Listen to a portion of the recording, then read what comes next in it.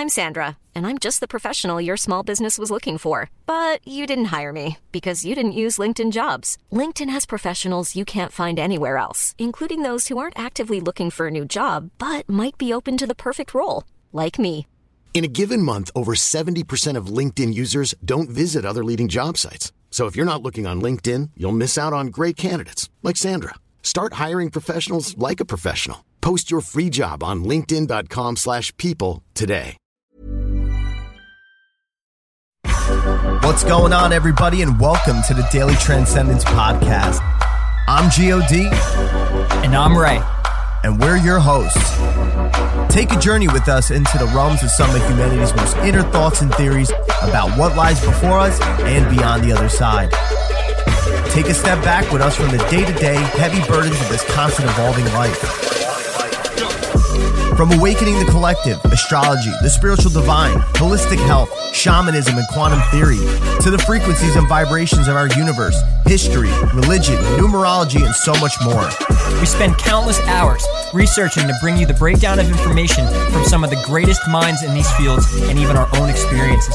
We're here to challenge your thoughts so that you can reshape your own minds and beliefs into ones that better serve you. We hope you enjoy the discussions about the supernatural and the ancient knowledge that we have become so fond of, and we wish to share with you so that it may also help you on your quest in this human experience we're living. Let the transcendence begin. Godspeed and share on.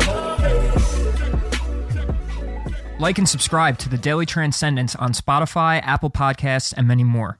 To show support for the show, we ask you to join us on all social media platforms, including Facebook, Instagram, Twitter, Patreon, and YouTube. There you can find more content, updates on new episodes, and more personal interactions from both Gio and I. We want to hear from you all and connect, so message us or email us at thedailytranscendence@gmail.com. As always, we entirely appreciate your support in allowing us to bring you this transmission. And welcome back to the Daily Transcendence Podcast. I'm your host, Ray, and with my co-host, G.O.D. Gio, what's up, pal? How the hell we doing? Doing great, man. Especially after the last episode. I feel like that really set the tone for everything to come. So, and it's awesome that we're getting to see this culmination of where we're going to start using examples and putting together this whole like intrinsic value to come out of the knowledge. And like we were just talking about literally before, like even starting to understand for ourselves how to practice some of these things that would be considered ritualistic and, magic and so to About say. to say, you so, could say it. Yeah. No one Magic likes with a that K. word. No one likes magic, and no one likes conspiracy and ritual and occult. Such a stigma on all of those words. I wonder why. I think honestly, that's a great way to get into this, is really to just, before anything, since that's heavily what we're going to be talking about, is to try to differentiate and get rid of the stigmatism, because I feel like that's such a debilitating problem when it comes to even wanting to look at this stuff. Of course, no matter what, you're still going to have religious people and, people that are iffy about things and scared of possession and stuff that are going to shy away. Hey, you were a Catholic. I see myself now as a Gnostic Christian mysticist, if anything. But I'd agree with that. I'm not going to label, but if I was to label, I put it more so that with metaphysical. But the thing is we ain't playing with demons. But do you know what a demon is? Do you know the inversion of these qualities of beings, entities, symbols, and so on? So I know you have a greater depiction on how to have discernment with that. So what do you think? Yeah, I've looked out into the world. I've seen many synchronicities. I've seen many things repeat over and over again. And the only thing that makes sense to me is that the universe we inhabit is magical itself, that we live in an absolute magical place. And materialists and atheists and most people destroy that magic. And you can even say religions destroy that magic because they create an exoteric version of all of these things we would consider magic. So yeah, I definitely have found value in the fact that understanding that we have to almost coalesce and work with the occult knowledge, because it's, and this is a metaphor or an analogy I'm sticking to, is we're in basically like a sea of consciousness. I mean, this place is like, look at it like the sea, and something like magic is like a shark, right? Like there's sharks in the water, and it doesn't matter if you believe in sharks or you don't believe in sharks, there's sharks in the water. So with understanding the occult, if you're a non-magician, if you're a non-occultist, it's just, it's like not being a marine biologist. You're not aware of the sharks. You're not aware of the things that can hurt you. When we don't understand the metaphysics of this reality and the magic, the magical laws of this reality, then at that point, we are just swimming around in the water waiting to get attacked. It doesn't say that you have to go learn this stuff. It doesn't say that it's mandatory that you learn occult knowledge. But in my opinion, it's become, the value it's given to me is that it's allowed me to work with, see beyond the veil. And as if, just like the way the weather is going to be tomorrow and all that stuff, the occult and understanding the knowledge itself is then giving me a forecast and how to work with it. How, what type of day is it going to be tomorrow with weather, right? So like if I'm going outside, it's going to be a sunny day or rainy day. Having that knowledge ahead of time now gives me the ability to then work with it and understand it. And it's a natural thing, right? Like we call nature out in nature. It's natural, of course. And then, but on the other end, we don't consider occult and esotericism natural because there's those stigmas that have been placed upon all of these topics. And I mean, it's ironic too, because when you look out into society and when you look out into even religious groups and all of that, all we see is some symbolism, and we see rituals being done, eating the body of Christ, drinking his blood and all that stuff, right? It's like, why wouldn't you call that a ritual? Of course it's a ritual. Of course going to church on Sunday is a ceremony, but we're afraid of these words now. We don't use them that way. We go to Sunday Mass. Oh, it's a Sunday ceremony, really, which includes rituals and symbols and talismans and all of the things that the occult works with, ends up being embedded and it creates what religion even is. So I just don't understand how people can't see that. And the fact is that the occult is everywhere. Esotericism is everywhere. It is just as natural as the weather and just as natural as the sun, but it just happens to be working with the thought realm, the astral realm, the realm that's beyond, wherever you see those thoughts that you have and those dreams that you have at night and all of that, they're not just in your head. They're in a completely different layer of this magical place we're in. And so we want to also then expand on a very important day coming up.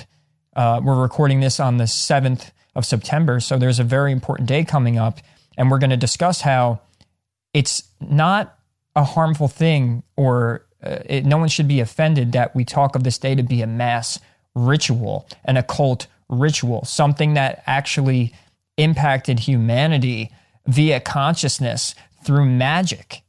And it sounds so stupid. Gio was just saying before we started recording, I hate saying the word magic because it just sounds so fucking stupid, because you think of like, what's the magicians that you were...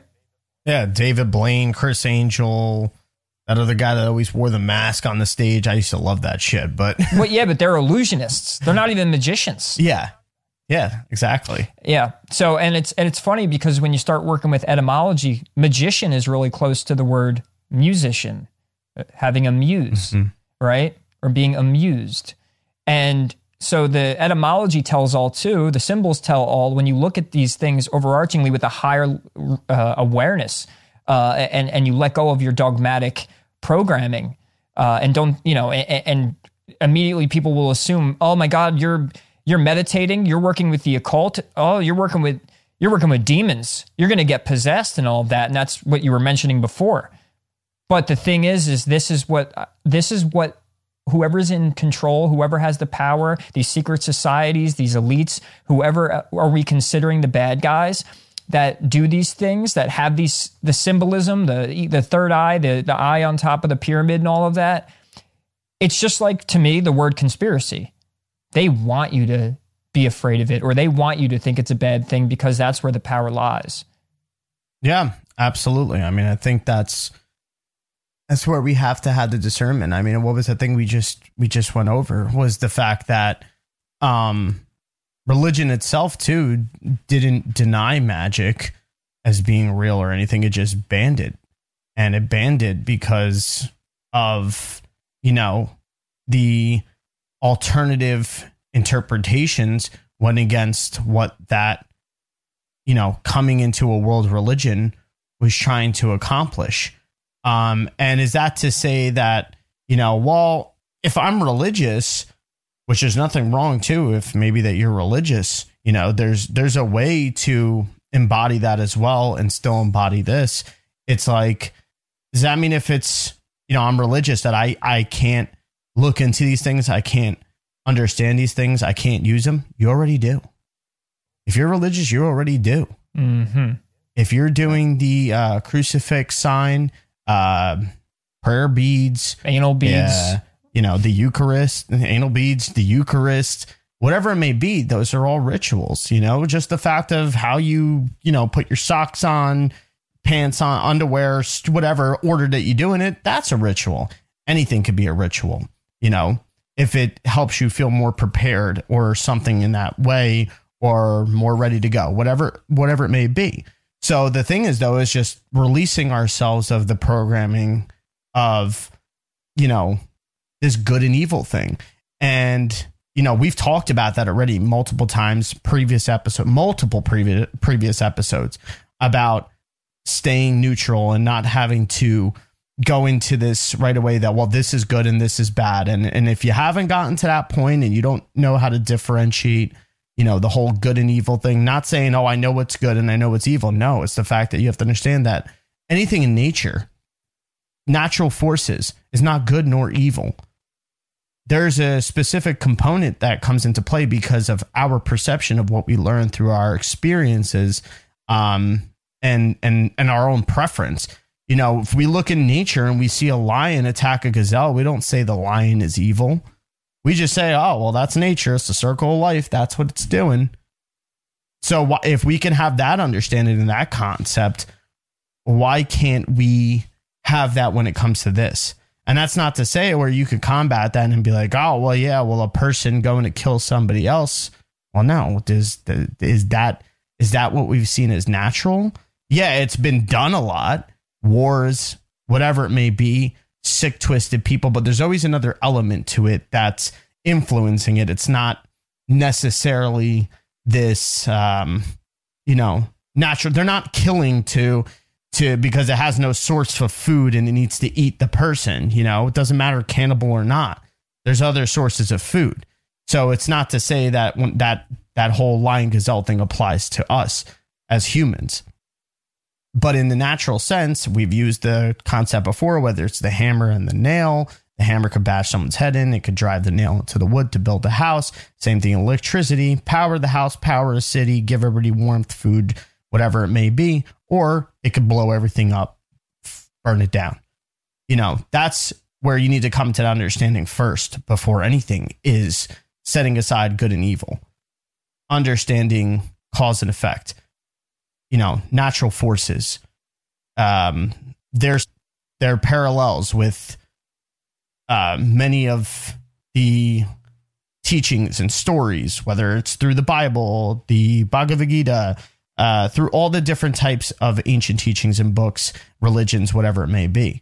And then you could come into this now with a new awareness when looking at magic and not thinking of hocus pocus type shit, and start to look at it as being like, oh, okay, I can see how with our own psychology, we can start to move into this area of having intentions. And if we understand the power of the mind, and especially understanding how mind came before matter in the creation of matter in the first place, and the observation, how if we could come into this awareness of our own intentions and the torus field that we have, the energy that we have, how that can be manipulated or it can be driven into creating or replicating something else or a desired outcome in a sort of sense.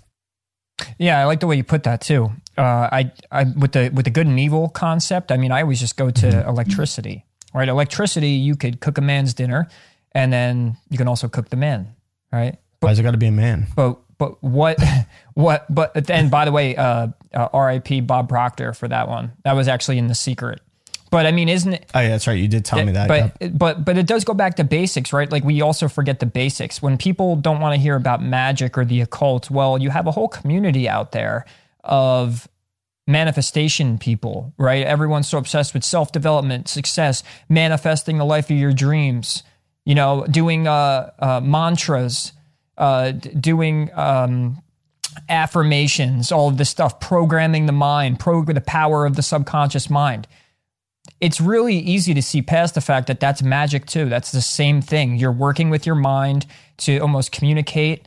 You're having etheric communications within the ether, right? You're communicating with the universe, with the, you know, and when we see synchronicities happen in our own lives with numbers, and when people say something the same time you were going to say it, or they call you when you were thinking about them and all of that, you know, looking at the human vessel and the human torus field as something like a Wi-Fi modem, or router in a sense, where there's things happening in the ether, things are being communicated. And what the occult to me seems to be is the sciences of that, right? The mysticism, the esotericism, all of this stuff worked into the occult, which the word occult only means hidden. But within the occult, what you're actually getting is like how I compared it to electricity. Calling electricity evil is like calling the occult evil. What you're doing is you're condemning the actual power itself. And it's hidden for a reason. Hitler, back in World War II, was after the occult knowledge for a specific reason. Maybe it was to further feed his agenda of what he was doing, which is evil. His intention. Right? But that doesn't, his intention colored in. Just like if I have electricity at hand and I can use it either as a weapon or to cook some dinner for my family, it's my intention behind the use of that power then in turn will actually affect the results. And at that point, then you can paint what's good or what's evil about it. But it's not the thing that's evil. It's the human intention used upon these things. So when you see the occult this way and you understand that there is magic, but magic is just another way of saying we are energetic beings that tend to mold the world around us with our intention through rituals and through symbols and through sigils and through talismans and amulets. And, you know, whether it's a morning ritual of, I get up, I turn left, I scratch my balls, I get up, I go jump in the shower, I say a prayer in the shower, and I do whatever. Anything that you're doing is considered ritualistic, and we can call these things even superstitions. But the beauty of it is when you dive deeper into occult knowledge, mysticism, metaphysics, and all of that, and you realize that we do affect the ether, we do affect the material world around us. If you're out there and you believe in the law of attraction and you believe in reality transurfing and you read into manifestation dynamics and stuff like that, you believe and work with magic. You're working with the same force that occult magicians work with. And it's just the stigma of these titles. And like I said, I think in the beginning, right? Like it's the same thing that happened to the word conspiracy. When you say conspiracy or conspiracy theorist, or here's another one, flat earth. As soon as you say these words, there's this vibrational resonance that deems over these words and these definitions like, like I don't even want to, like I feel like either like a child for saying that, or I feel like I'm a loser for saying that and all of that. But this is probably like a built up residue of human consciousness saying these things and working in their ideals and definitions over them, which in turn creates this stronger force of, that word makes me feel this, makes me feel that. It's a momentum factor. Now, I wouldn't be able to figure that out if I didn't see the world like I do when it comes to seeing it metaphysically. The fact that I believe in that we affect our realities on an individual level and on a collective level through the power of the mind and through the power of the heart field, the torus field of the heart and the torus field of the body. And so our goal truly, and we said this last episode, is to erase or like the stigma or redefine it for people so they could see through the deception in a way, right? So if if something's being used against us as humanity, and it seems like the world seems to be crumbling and nothing's going right. And ever since that special day of the 7-Eleven job application, right? Ever since that day, the world has seemed to mold itself into a brand new reality. And then we hit 2012 and it got even more accelerated. Well, a lot of people either go, well, it's just the story about these bad, evil people, elitists, and they have this big plot and big plan, and that they're doing this to the world, and it's for power and greed and all of that, which cool. I'm with all of it. I absolutely believe a lot of the stuff that comes out about that stuff. But then also you have the fatalists, the astrologers, the divination people who almost lean too far the other way and go, well, it's in God's will, or the stars were aligned that day. And what me and Gio want to discuss is we think it's right down the middle, where we have co-creation happening. We have the energy of the stars, and we have the soup of etheric energy in the field that's molding our reality through the astrological influences. But then there's us, who and our ancestors, right? Affecting the way things manifest. And so we're the actors. We're the actors or actors. Actor as in Taurus field, right? Actors, yes. And so with that, if we're aware of the fact that not only is there's this fatalist kind of like, oh, the universe has this plan and it has these energies and it puts upon us and the world and all of that, but then you also have the intention of human beings. So let's not cancel out either or steer to left, to right. We talked about that narrow path. And that's where we want to go with this special 7-Eleven job application talk. But yeah, anything to expand on, Gio? Yeah, actually, as you were saying that, like, just to drive this home and to move into the next part, really, of this discussion, like a great example that I was thinking of really to release the stigma of this is, if anybody understands or has a little bit of a clue about Star Wars, when you think about it, you had Darth Vader, the Siths, and them, who played into the same system as the Republic and all that of this galactic culmination that was going on. But there was a turning point, whatever, in all these characters' lives at some point where they turned to the dark side of the Force. Well, okay, what Force do the Jedi use? There's no name for it. They just call it the Force. You know why? Because the dark side of Force is the same Force. There's only one Force that's being used in that movie. Right. They call more so the Sith type energy of the Force, the dark side of the Force, right? Now, when it comes to, okay, well, then I don't get it, though. So how are they, doesn't that make them bad? Well, like I said, there's something that happens along the way in their own personal life that allows them to take this left-hand path. But are they not still powerful? Do they not have a major influence? Are they still not able to perform all these acts? Or do they not give the Jedis a run for their money? They do. But the thing is, I think about it is, no matter what, the Force, or we can say even the universal energy that's been expelled since before time, the Force has always had the intention of creating.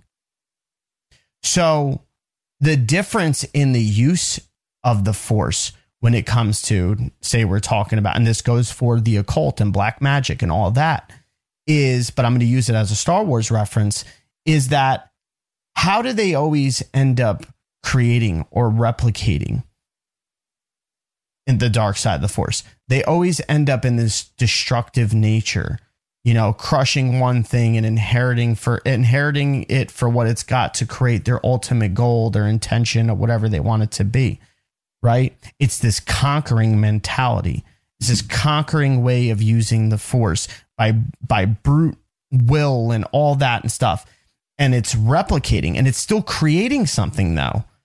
No matter what, it's still creating something, and it's multiplying that side of the force and that side of the power and everything. And the way we could see that in nature when it comes to this universal force that occurs in creation is that in order to create things in our physical reality, even humans, you get the one and then it divides in two. So there's creation through division. You know, that's that whole divide and conquer thing. And that's the same thing in Star Wars is how they're using the force. They're using to break apart and dismantle things, to split it in two, but ultimately it still ends up creating something. It just does it in an inverted manner. Where there's also creation through the force in, say, the Jedi way. And that's exactly what we have to think about as far as even when we're looking at magic, the occult, the esotericism, all these things, deities, beings, spirits, entities. That's the thing, is they all are funneled through the same system. But when they come into our conscious awareness, when we start to allow mind to manipulate them, and depending on what frequency we're at, there's already existing frequencies of that are already divided from the original point of source of this energy that has a lower, more denser frequency that is able to be tapped into, harnessed, and used in this reality as well. You know, that's the same thing like a virus. We consider a virus to be bad, right? But what does it do? It splits and multiplies and uses and consumes and attacks, and kind of it has this parasitic effect and uses what it has. And therefore, do we say then the white blood cells or the immune system is evil or something? No. It's just the simple fact that it has altered it, it has changed it, it has inverted it, and it has allowed it to attack itself. And that's the same concept. So we can see this. This is not just pseudoscience. This is real hypothesized experimental theories that it comes into it. So I think that alone, if you don't get that, then I don't know what to tell you. But like that should have released the stigma and allow us to go into this whole thing of understanding, you know, all the different intentions and the abilities of all these different interventions that occur. Well said. And I'm glad you brought up the body. Mm-hmm. Because if you want to think as the universe is a fractal place, right, is like, you know, the biggest proof, the most obvious is this is a fractal universe because humans come out of humans. Yep. It's the Russian doll. I mean, out of us becomes another whole version of the whole, right? Yep. But also when you think of in the analogy of, you know, if like you want the secrets of the universe, just use analogies. Like you see the fractal nature. We have 80-90% water in our body. So does the earth. When it comes to, say, the cells, and you were talking about the cells, which autoimmune disease is what you were referencing, right? Is like it's when the body attacks itself. I don't know if most people know this, but the way that the cells communicate in the body actually is vibrational. There's signals that emanate from each of the cells to communicate the information to the next cell, to the next cell. How do you think your whole body knows to work in this cohesive, orchestrated way when you take like a Tylenol or when you drink some alcohol and stuff? Like, how do you think, you know, to constrict the blood vessels and all this other stuff goes on in your brain and in your body and everything happens at once? Well, the body's communicating with itself, but it's not where is it communicating? You say, oh, the nervous system. Well, the nervous system, what's the nervous system? It's the energy. Dude, I just sounded like Bruce Lipton. And I say, you ever notice in Bruce Lipton, he's like, well, then I say the body works like that. Anyway, go watch, anyone out there, go watch Bruce Lipton. You know what I mean? He says it every 3 minutes. But anyway, and then I say the cells start to communicate with themselves and they send vibrational pulses out. So if you want to look at, like, if you think certain things are wacky or mumbo jumbo nonsense, spiritual nonsense, look at what happens into nature itself and how it does specific things. And you could see right then and there that this place is magical. just that this, once again, the stigma of the word is just going to kind of, oh, magical, rabbit out of a hat and all that bullshit. Remove that, decondition your mind, start to see everything for what it is, and the fact that you are in a magical place. I mean, there's times even when we're doing this podcast and when I'm talking, or I know Gio probably feels the same way when he's doing certain things. A lot of spiritual people call this channeling, right? But other people will call it being in the flow state. And when I'm recording music or writing music and all of that, I hear musicians use the term, oh, I'm in the flow state. Spiritual people go, oh, I'm channeling. Well, where's that coming from? Where's that instant inspiration and new ideas and all that stuff coming from? Where does our creativity come from? So, and when you dream, look into that. You can't cut open your brain, your skull, and find your thoughts in your dreams. This place is absolutely magical. And so when we then look into things like esotericism and the occult, what we're actually studying at that point is the science of metaphysics, and we're learning how to work with the energy of the universe. We're using the creative energy of this place and consciously, in a sense, working with it, right? We have two hemispheres of the brain, and one side's logical and rational, and we just, five senses, touch and see and feel and hear and all of that stuff. But the other side is where those that imagination is. And when you look at here's one of the conspiracies I think that's overlooked is they're pulling us away from our imagination. They're having AI do it all for us. There's no reason to think your own individual thoughts and all of that. We'll take care of it. We'll do everything for you to govern the mind, government. So they're guiding us away from controlling our own imagination and looking into occult matters. That's where all the power is. Manifestation. What do you have to do to manifest the things you want? You have to visualize. Well, where are you visualizing? Of course, in your imagination. You're doing occult work at that point. You're performing magic. It's just at this stage, it's just semantics, really. And it's amazing how people oversee these things. And when it comes to raising your consciousness and that whole frame of mind and all of that, this is raising your consciousness, deconditioning the mind and alchemizing it into a new way of seeing the world. And this is what we're going to have to do to gain the power back to then recreate the world that it is we actually want to create. But a lot of people don't understand the dynamics of, say, rituals is where attention goes, energy flows. At this point, all the screaming, yelling, protesting, left, right, blue, red, you're feeding this mechanistic way of how the world manifests itself through the imagination, whether it's through individuals or through the collective. So magic itself is the power.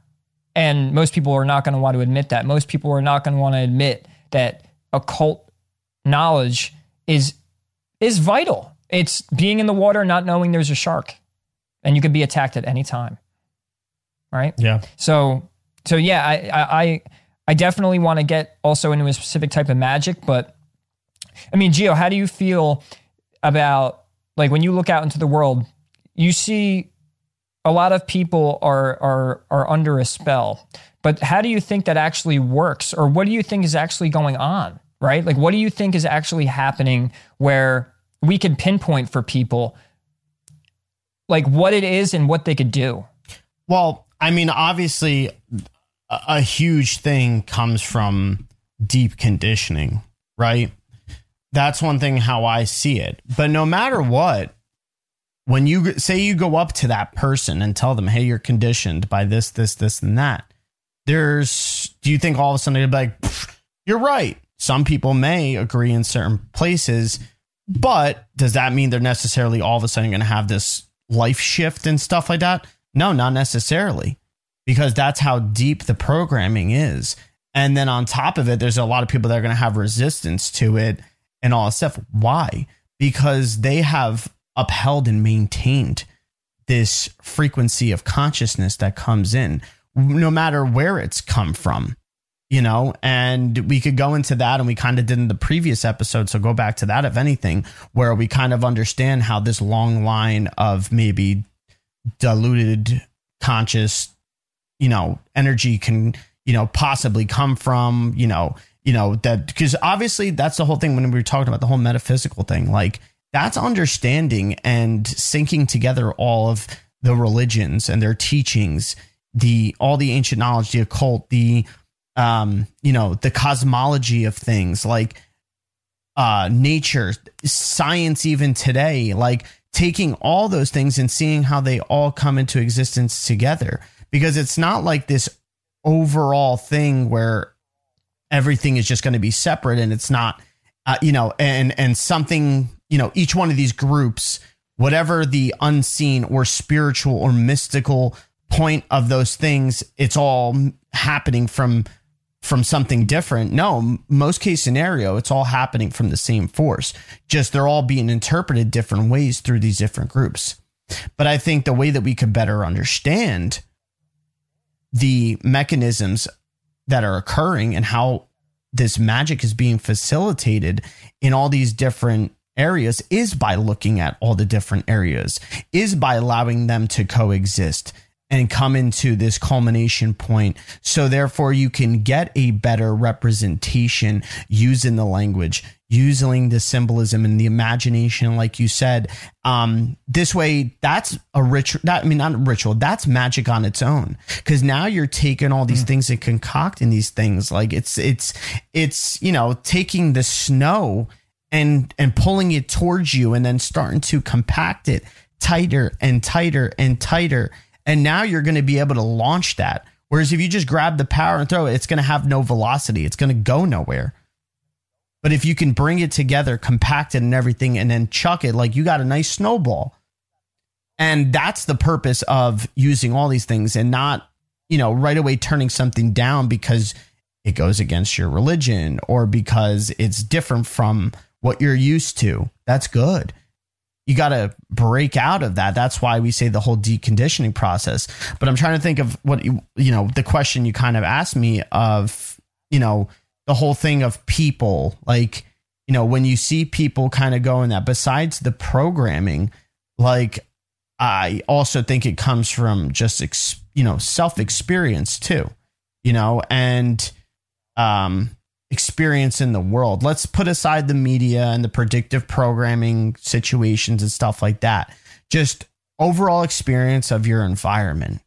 We're quick to point out the negative aspects of things, and be able to be like, that's negative. But when it comes to maybe the more of the good, the beneficial things, we can only kind of count a few on our hands that we really want to note sometimes. And I think that's the other thing. It's like we're constantly looking at, the negative, and that's this almost like ungratefulness. Life is a gift, and being disappointed by life is literally ungratefulness. That's where you're having this misrepresentation, identification of good and bad, and that whole point is to transcend ourselves. And we could do this through like the archetypes. So even when it comes to astrology, and we're using tools to help us come back and bring that snow in, to have that better self-awareness of what we're creating. You're not going to see instant gratification sometimes. Maybe sometimes you do, but to have that expectation, so right then and there, that's a good reason to look into Taoism, the Tao Te Ching. There you go. I'm not Asian, does that mean I can't go look at that? No, because there's great teachings and there's truth in all things. So that's where we have to expand our consciousness. If we allow ourselves to have this boxed in, way of being, and that's also could be a conditioning from our overall existence in this physical body, in this reality. Everything's always contained. We're contained in a body. Our clothes contain our body. We put ourselves in our clothes. We put ourselves in our house, in a room. We put our dead in a box, like all these things that are always something. What is your room? What does every room look like? It's almost like what's the capsule? It's always something encapsulating it. So does that mean that, the creators of this world have made it so evil and shit, and it's this one and that one? No, that's literally the geometry of this physical carbon existence. Flesh is carbon-based. It's a carbon-based life force. And carbon is related to the cube, and that's why we see that. And that also is reference to time. We have life and death. So it's like, that's also, we are a product of our environment. But we forget that this is not the only environment that we are part of. This environment is part of bigger and bigger and bigger environments. And that's the as above, so below, as within, so without part. So that's where we have to learn, oh, okay. So there's spiritual planes, there's astral planes, whatever. And these are the facilitations of words and language that we're going to allow them to be used within our own psyche to help us develop this outwardly expansive type way of going into consciousness and exploring our own. But a lot of times when it comes to the occult, when it comes to magic, conspiracies, so to say, and even esoteric, spirituality, whatever it may be, is that we go so far out and we're always looking at what we can grab, what we can latch onto out there and ride that in order to gain this ultimate, beneficial destiny of ours and stuff that, whether even it's the astrological timing like that, we're like, hey, you know what? Yeah, well, I have this transit and stuff. So like that, I got it. I'm waiting on that. I noticed it. I'm just waiting on that. No, that's going to lead to disappointment and inaction. We have to learn how to go out there, see it, perceive it, interact with it. We got to know how to interact with it, though. Understand what it even does and the different ways it could be interacted with, even the undesirable ways, bring it in how we want it to be, how we want it to be used within ourselves, and then facilitate it outwards. What does a toroidal field do? A toroidal field goes like this and it comes in. Sure. Does it go out? Yeah. It's the same way it excretes the waste and it needs to regenerate, but it's always cycling. We're constantly perceiving that we're going through a trajectory perception, especially when it comes to time. We're always on a mission. We are on a mission, but we have to understand the cyclical nature of this mission. And are we going to be the part of the mission that's cycling down or cycling back up? Like, is this the regenerative? And that's also has to do with the perception. So instead of perceiving this trajectory of like, we're going from here to this end. No, the trajectory is like, I'm going to keep going around and I'll keep cycling this energy and keep using it, going in and out and keep moving, keep it going. So I'll leave it at that.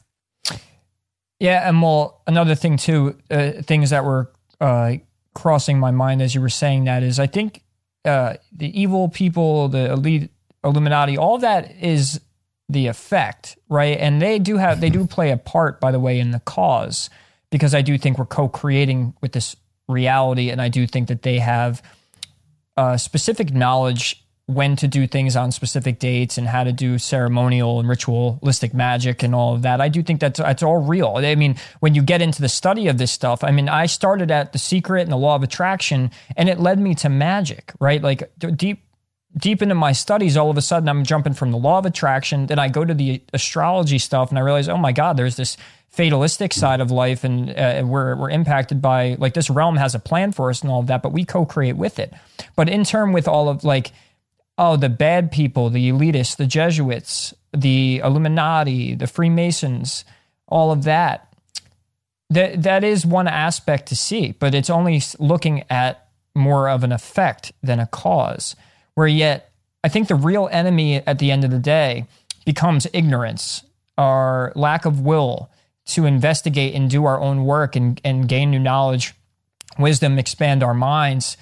And that would be, to me, the number one, that's the enemy to beat, right? It's our own personal dogmatic ignorance and our loss of sight of the third eye. And to demystify that, it's just seeing things clearly. Seeing things in the mind and seeing through the veil and seeing the patterns and the symbols and all of that and catching them, but preventing yourself from jumping into some sort of narrative and trying to convince people that you have it figured out completely right from the start. Like, oh, I connected it back to this secret society and these numbers link back to the Jesuits and all of that. All absolutely valid in my eyes to some extent, but we're only talking about one level. We're only talking about one layer of awareness. But then looking into things like occultic works and how our minds mold the world along with this natural energetic matrix that is created. And instead of trying to label it as good or evil, is just to understand it. But if we're ignorant, there's our enemy, because we're preventing ourselves from understanding the actual thing, the actual power it will take to then fight back, or to not even just fight back, but to recreate the world in our own vision. And it's funny when we talk astrological, Saturn's in Aquarius, sitting there almost like that energy is like, if you're not in our group, then we hate you. You're exiled. You're restricted. You're banned. That's all Saturn Aquarius. Did society or the evil ones, elitists, did they look at that and they go, oh, Saturn's in Aquarius, so time to start, shadow banning everybody and creating these certain situations where we're restricting networks and groups of people from even getting together and all of that. Maybe had some part of it. Maybe they try and work with the stars as much as they can, but let's just jump back to the other end, where there are these natural frequencies and natural vibrations that impact the consciousness of humanity on the individual and on the collective level.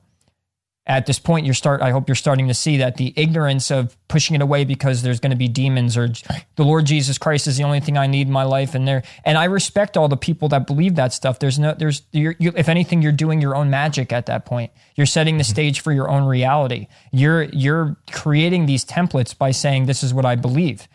But we're that powerful. Now, am I going to go as far as saying, like with Aleister Crowley and all these people in the music industry that, drink blood and fuck little kids, of like, oh, do thou wilt or whatever, and more so of like on the left-hand path of saying, I'm a god. I think that the level of ego that could come from that is what's satanic about that work. The power itself isn't satanic. And so our ignorance will keep us in the dark, and it will prevent us from growing our awareness and our wisdom of understanding the world and the realm we actually live in, the flat plane or the realm, the Taurus field realm that we inhabit, because that's where I'm at. Last episode, I say, I'm a flat earther. Well, no, I'm a Taurus field earther. I'm a realm earther. I think this is just a place. Whatever shape you give it is whatever shape you give it. To convince people we're on this spinning ball going how many miles an hour and spinning around the sun and doing all the crazy shit that was it's like trillions to one that it could even happen. I'm a realist at this point. I think we're in this realm created from more of an imaginative energy, the imagination of God or source and all of that. And we have a lot of power to work with. Yeah. But will we continue to shut ourselves down from the power and continue on our dogmatic points of view and tend to shun all this stuff as being evil and devil worship? Yeah. I mean, that's where now it comes to differentiating that whole, where's the intervention? Is it human intervention or is it divine intervention? And yes, we've constantly seen the pointing out and the pointing of the finger, jumping out your bathtub, yelling, screaming, throwing your rubber ducky, of being like, it's this person, it's Soros, it's Rockefeller, it's this one. I believe those are things to look at, but they are not meant to be end results. Because if we think about it this way, there is a more divine intervening influence, though. And when we say divine, it doesn't necessarily mean good and it doesn't necessarily mean bad. It just means from a higher order that comes about. But in this physical realm, this physical plane, what I just thought about was that something or someone in the physical has to act out this effect from this conscious stream or this frequency, wherever it's coming from. or else we wouldn't have the awareness of the dualities that we do. We wouldn't have polarities in that case then. And this physical existence would look completely different. Some might say that's heaven on earth then, you know, or just everything would just be the same in that case. Everything would just be one. We may not have individuality at that point then if we didn't have those opposition or this splitting of the force. You know, it keeps bringing me back to that. It's crazy how, like, you know, you want to talk about channeling. This is what really just kept up for me was that whole Star Wars thing. It makes sense because what I say before, it's like there needs to be some sort of division for, like, not that there needs to be division, but dividing is also an effect, and it also helps create in a certain way as we look at it throughout nature. So therefore, you know, that's where this role comes in. So your Soros, your Rockefellers, Rothschilds, you know, these aristocrats and oligarchs and, you know, politicians, whatever it may be, and whatever choices they make, the same, you know, type of energy or frequency or, you know, higher divine source that you may be latching onto, they are as well. You know, there's nothing new under the sun. It's the same use. I mean, not the same use. It's the same. So it's two Utes. The two Utes. It's the same culmination of this energy, this consciousness, this frequency. I mean, you know, it's the same. I'm trying to think of how to say it. It's not the same frequency. It's not whatever. That's the whole thing. It's just a different level of it. And there's higher levels, there's lower levels. And once again, let's not go into good, bad. Some may just be more in a denser state. Higher expression, lower expression. I mean, more carnal expression, more divine expression. More rapid, you know, more elongated. It doesn't matter. But it's the fact that it's that no matter what, there's going to be that. It's the same way in astrology. And this is how we can also use astrology to look at the forces, is the same way that you have a polarity in astrology. One sign has an opposition. You know, the moon and the sun oppose at some point, you know, but also, you know, we could say, oh, well, that's a full moon and we got a full moon coming up, right? And there's a lot of stigma around the full moon. All the crazies come out. People act weird. Fucking, you know, the police reports go up higher and stuff during those times. You know, we have that. We have those statistics. But also in the more spiritual sense, we also understand that it's, you know, there's an illumination happening on the moon, on our awareness of our emotions and this deeper aspect part of ourselves that is calling for our attention. But you can take that attention that you have of this and you can go in more so in a divisive or destructive nature, or you could come into more tune with yourself and more harmonious and create this, you know, outward expansion and expression on your field and your frequency that allows others to feel that too, you know, and you could still build up your field in a certain way, but it also can become denser and therefore it can repel things away from you. You know, that's what I'm saying, where there is a level of choice, but no matter what, this divine order is coming into play. And there's, you know, out of order, there's chaos, there's chaotic order, you know, but there's also harmonious, balanced order too. And it's just, you know, this is where we do have the choice of which do we wish to hop on the wave and ride out for and stuff. Like, you know, you can ride the baby waves in the ocean and stuff like that, or you can sit there and you could kind of wait and position yourself. Not that you're just being patient and like, I'm just waiting. No, you also got to make sure when you're surfing, right? You got to position yourself a certain way. You got to time things a certain way, and you're waiting for the right wave to come. And you could just jump on any old wave, but that wave might break early. You might not get it at the right angle. You might have waited too long, whatever it may be, and you crash and boom, and you could go tumbling into the rocks, if anything. But you also could learn to ride that wave and understand the positioning of the wave and seeing the nature of it and gliding along it and ride it out pretty fucking long, you know, and have a fantastic ride or something like that. So, you know, that's how we can also see more so of the astrological fluences. And once again, I know it's said before, but we have to say it again, is that cosmic clock, that schematic, that blueprint in the sky is giving us more insight into where consciousness in general is at, whether it's the collective, where our own personal subconscious is at, you know, things that it's saying that we, you know, that we need to look at within ourselves or be aware of. It's the waves themselves. Knowing what the waves are that you're saying that we have to ride is the stars. Yeah. And that's it. And it's you're being able to learn the tides and the swells and all, you know, the wind speeds and all those things. Rip currents. The rip currents, exactly, to be able to understand how you need to position yourself in order to ride this wave out or not ride the wave.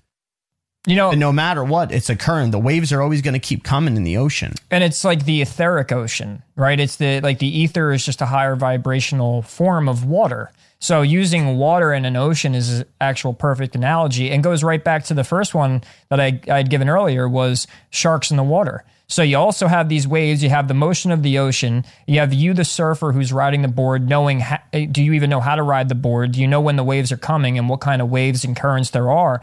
But there's also sharks in the water too. Yeah, exactly.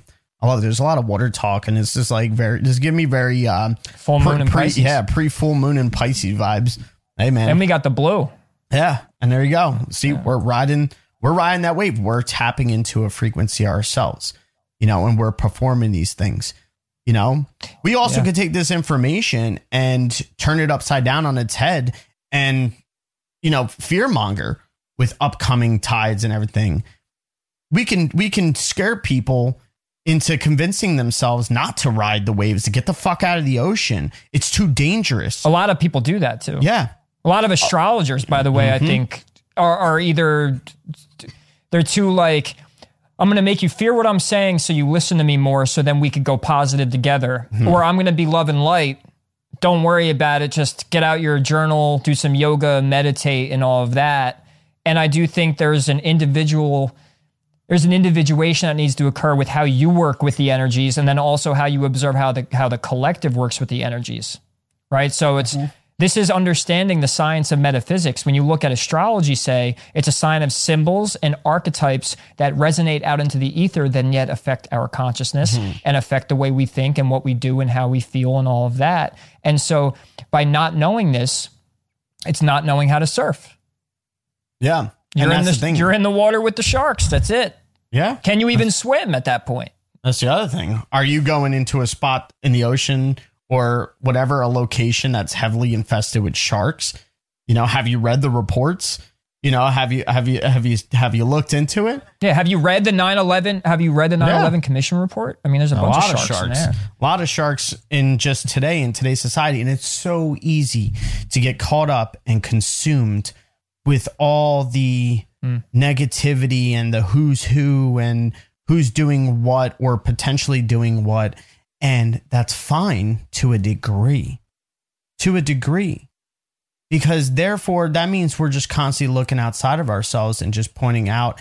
And whether you're doing it or not out loud, most of the times those people who are, you know, bitching about the politics that are going on in this one and stuff like that, they're psychologically projecting their own misery and blaming all these outside things, all these outside influences, saying how they can't, basically telling themselves that they can't get somewhere or they can't do something or they can't have a specific life because of what Joe Biden is doing or what Trump is doing or what whatever stuff is doing. I don't know about you. I mean, granted, we all feel some sort of effect in some way, but I don't know about you. But like, I ain't going to let that shit dictate my life.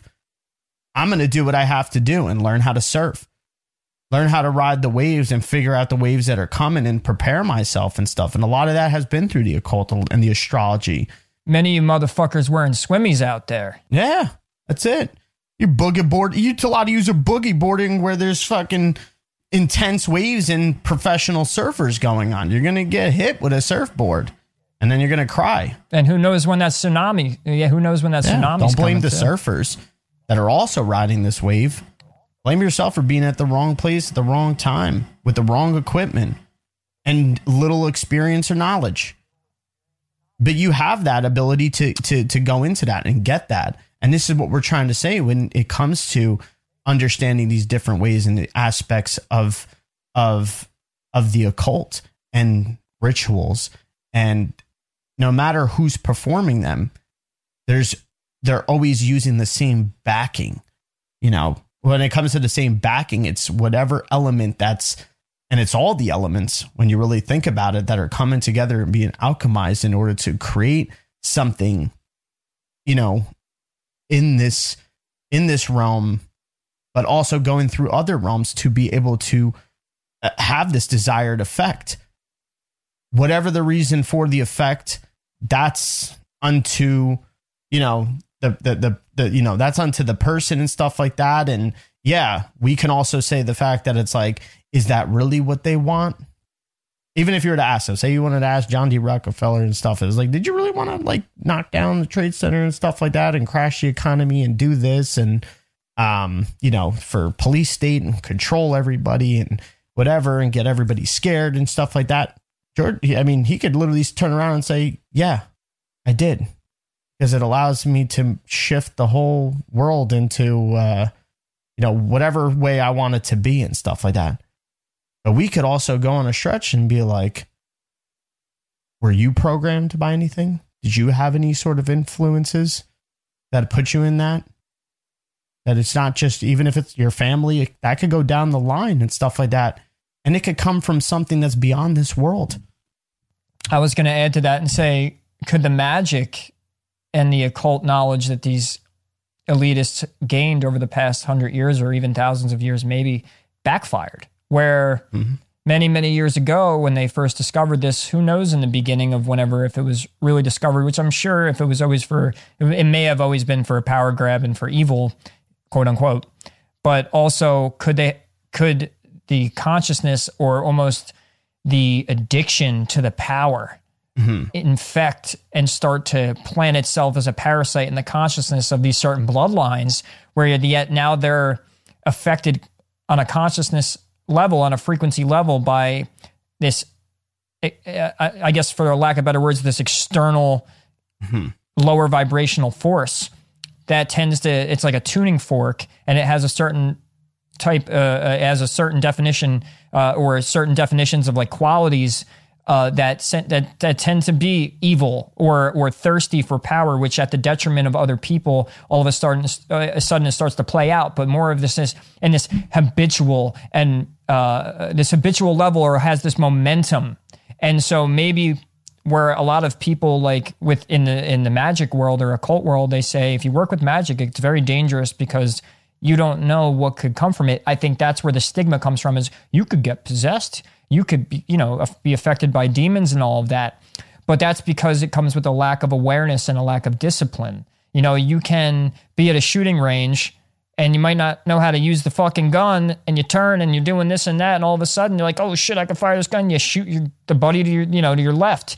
That's a very extreme example and very nonsensical, but it just gives a visual for you have this force and power, and you don't know how the people that are misusing it in some sort of sense, how that came about. That doesn't deny the fact that it is being misused and that things are being done on a mass level against humanity that is now programming the masses to then be formed into whatever, to the will of whatever is doing it to us.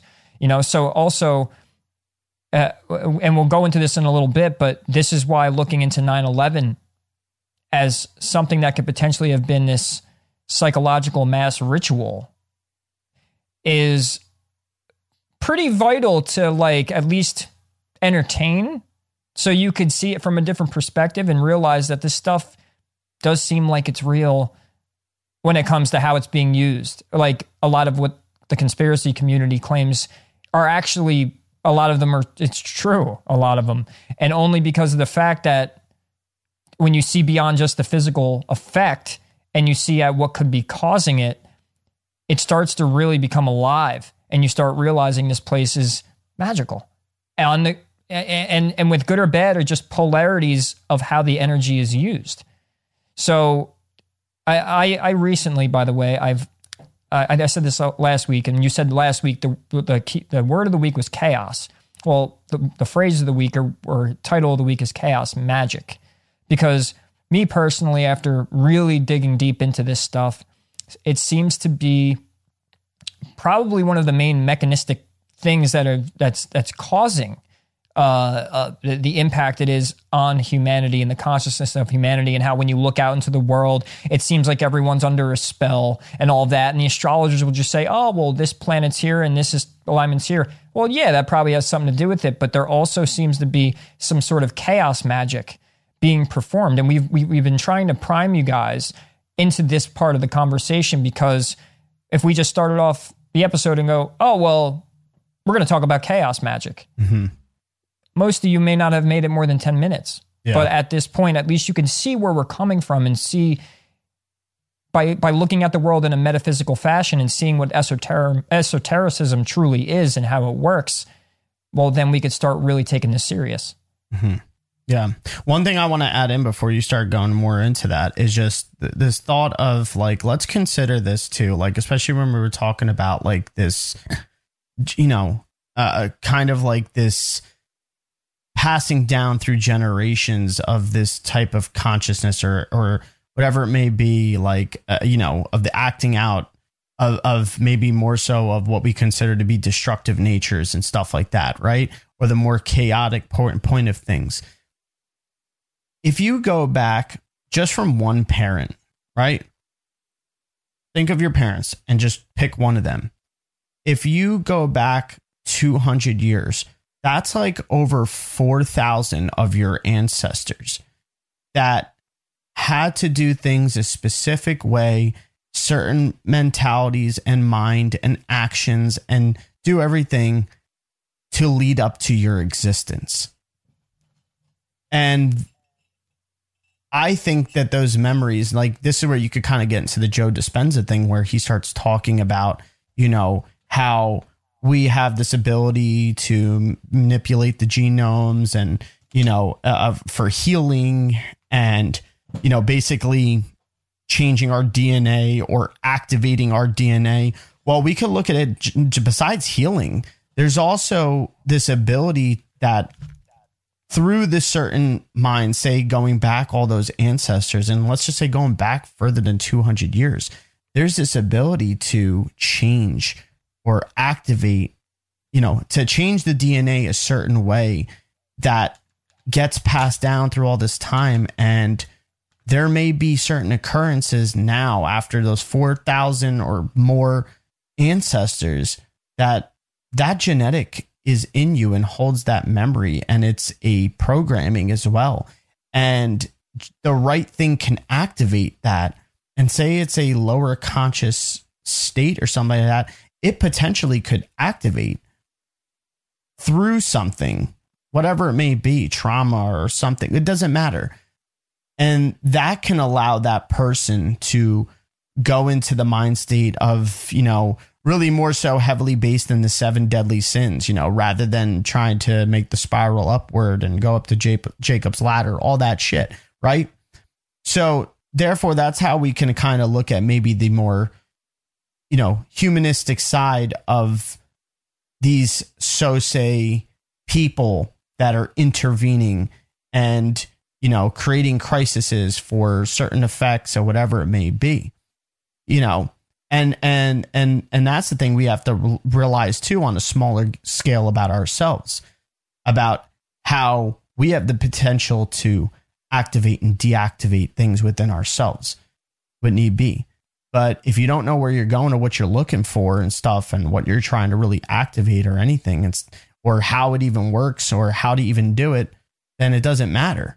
So this is what we're trying to kind of relay to you. But yeah, continue with that. That's just something that just kind of like came to mind. And I was like, that's a lot of fucking ancestors that got to do a lot of shit just to get, you to be where you are at now. Yeah, you know what it is too? We lose sight so quickly. And because the world moves so fast now and we have the technology and, and the way just society is in itself and it's the rat race and there's capitalism and all of that. I mean, I'm not knocking on any of those things to be wrong. I don't think up to this point, really anything's like it's all played a purpose up to this point. So of course there's no wrong here, but it's just how can we take it from here and then evolve, right? So if we could look at it this way, I do think that the next step is to see how we can evolve from here. But of course, analyze history and not deny the fact that everything has had a purpose up to this point. But it's also taken this to a next step, to the next level. And if anyone is out there who believes in with the age of Aquarius and we have the new age and astrology is coming in and all of this divination and all this. I hear so many people say different things, but I have a frame of mind that we're leaving the Kali Yuga, we're leaving the Dark Ages, so we're becoming enlightened. Aquarius, that brother with a bucket, coming to dump all the knowledge on us, and this is I do think this is the vital next step, is seeing things beyond the physical.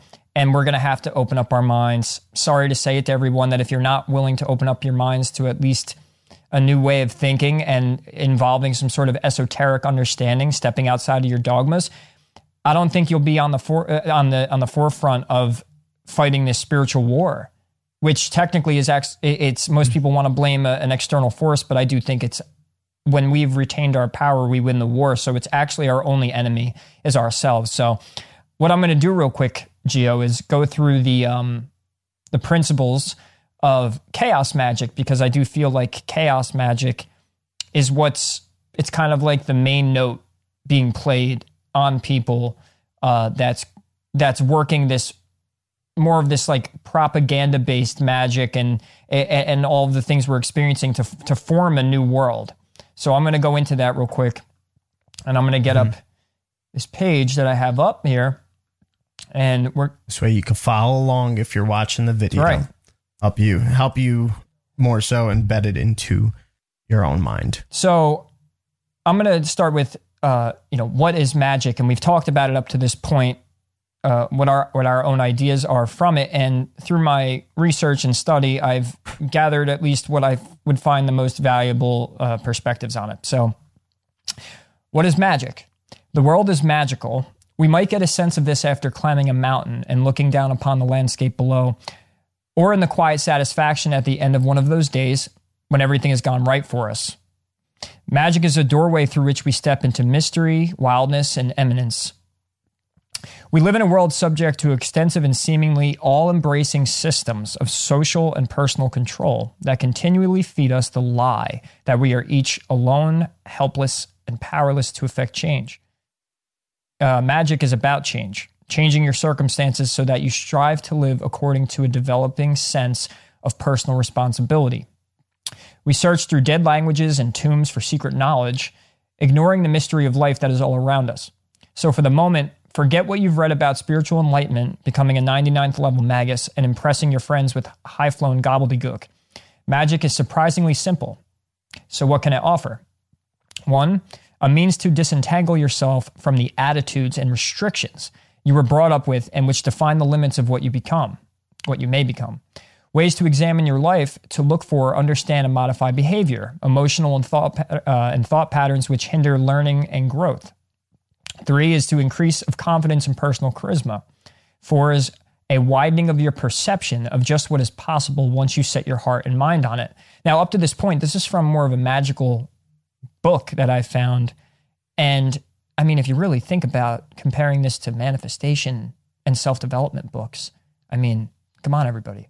So to deny magic is denying all of the self-help stuff and self-development stuff that you guys are all reading about and the things that I've gone into. So I start to see these parallels, and it furthered my interest in it. So the 5th is to develop personal abilities, skills, and perceptions. The more we see the world, the more we appreciate that it is alive. 6, more of a simple one, to have fun. Magic should be enjoyed. And 7, to bring about change in accordance with will. Now that 7th one, to bring about change in accordance with will, right? So if one of the main ideals of using magic is to bring about change in accordance with will, this isn't just saying a mindset. This isn't just saying, oh, I lift up my cup of coffee and I put it here. To my will, I've changed reality. No, we're talking on a metaphysical level. So, or just wanting, that's, this constant want is telling you that you lack something, and there's a repelling force when it comes to that. So I think that's big to understand this whole, will, rather than just wanting. And it's a little bit more than just desire. Right. And you could see how people can, I'll go back to the people who think it's evil and satanic and all of that. Yes, there is a quote from Aleister Crowley. It's like, do what thou wilt. And yeah, there is an aspect of that to where you consider yourself a god and that you control other people and you control your reality and all of that. And I always rip on that whole, manifest a specific person and get them to do things you want. That's left-hand path shit. That's why I'm so against it. That is what Crowley is kind of portraying in a slightly more general aspect, is that do it thou wilt, like, I'll mold the world to my vision and almost to my vision and no one else's. Or when I create a vision, I get people to come in like a cult, follow my cult, and we're going to shape it the way we want it. Starting to sound like someone or something or some organization or corporation that runs the world, of course. And their power, in my opinion, is stemming from this form of magic. And get used to that word, because it's I emphasize that it's just like what they did to conspiracy. You hear the word conspiracy and there's an energetic vibration that's over it. It's colored in with, this is fucking stupid or this is bullshit. No, it's not. If anything, we're the stupid ones by denying it with our ignorance. So anyway, I continue. So magic can do all of this and more. It is an approach to life which begins at the most basic premises. What do I need to survive? How do I want to live? Who do I want to be? And then gives a set of conceptual weapons and techniques for achieving those aims. So here we're going to go into these quick 6 core principles of chaos magic and why, and we'll reflect and expand on why we would think that this would be any bit irrelevant to what we're going to talk about with 9/11. So the core principles of chaos magic, and the first one is the avoidance of dogmatism. Chaos magicians strive to avoid falling into dogmatism, unless expressing dogmatism is a part of a temporary belief system that they've entered. Discordians use katmas, such as us Discordians must stick apart. Thus, chaos magicians feel entitled to change their minds, contradict themselves, and come up with arguments that are alternatively plausible and implausible. It has been pointed out that we invest a lot of time and energy in being right. What's wrong with being wrong occasionally? Oh, and by the way, I'll let you get 4, 5, and 6. Okay. The second is personal experience. Actually, wait. Let's real quick. I did have a. Let's go over. Yeah. So, what do you think about the first core principle of chaos magic? Well, I could kind of see an example, especially on that last part about chaos magicians feel entitled to change their minds, contradict themselves, and come up with arguments that are alternatively plausible and implausible. I mean, we could see that a lot today now on the world stage when it comes to a lot of the contradictory that we see in politics and, the current administration and stuff like that. Is that to say that they're all chaos magicians? No. But does that mean, it goes back to that whole being in the ocean and you could be a marine biologist or not, but if there's sharks in the water, it doesn't matter. You know what I mean? I'm just saying how I could see that playing out in accordance. And if we could see it with that, then we can relate it to other things and even our own personal lives and maybe other people around us, and back to the whole 9/11 thing, which we'll get into. But that's all I have to say about that. Yeah, I mean, and there are so many conspiracies out there and different theories that when people are analyzing something about the Freemasons or the Jesuits or the Illuminati and all this other stuff, it's chaotic to me, right? It's fucking chaotic. You're like, and there's so many contradictions that go along with some of the so-called rituals and certain theories where you're like, well, wait a minute, if they perform this and at this ritual and then they do this here, isn't this contradicting? So, and in the future, surely as we go more into even some of the conspiracy stuff, that I will find absolute examples, because I know I'll be sticking with this, and we'll be sticking with at least at times really discussing chaos magic, considering that it might be actually impacting our lives. And isn't that one of the most important feats of all of this stuff is, well, what does this affect me? Why should I know about this? This doesn't affect my daily life. I don't see how it could do anything for me. Well, if you'd actually wrap your mind around it, you'd be missing the point if you'd say that. You know, if you say otherwise. Yeah. Don't you want a little more harmonious, balanced, environment for yourself? It doesn't mean you're going to change the world, but you can develop a little bit more influence in your own environment, in your own personal self. Yeah, you can also see where you're sending and giving your energy to. Mm-hmm. And by doing that and by seeing that, then you're also...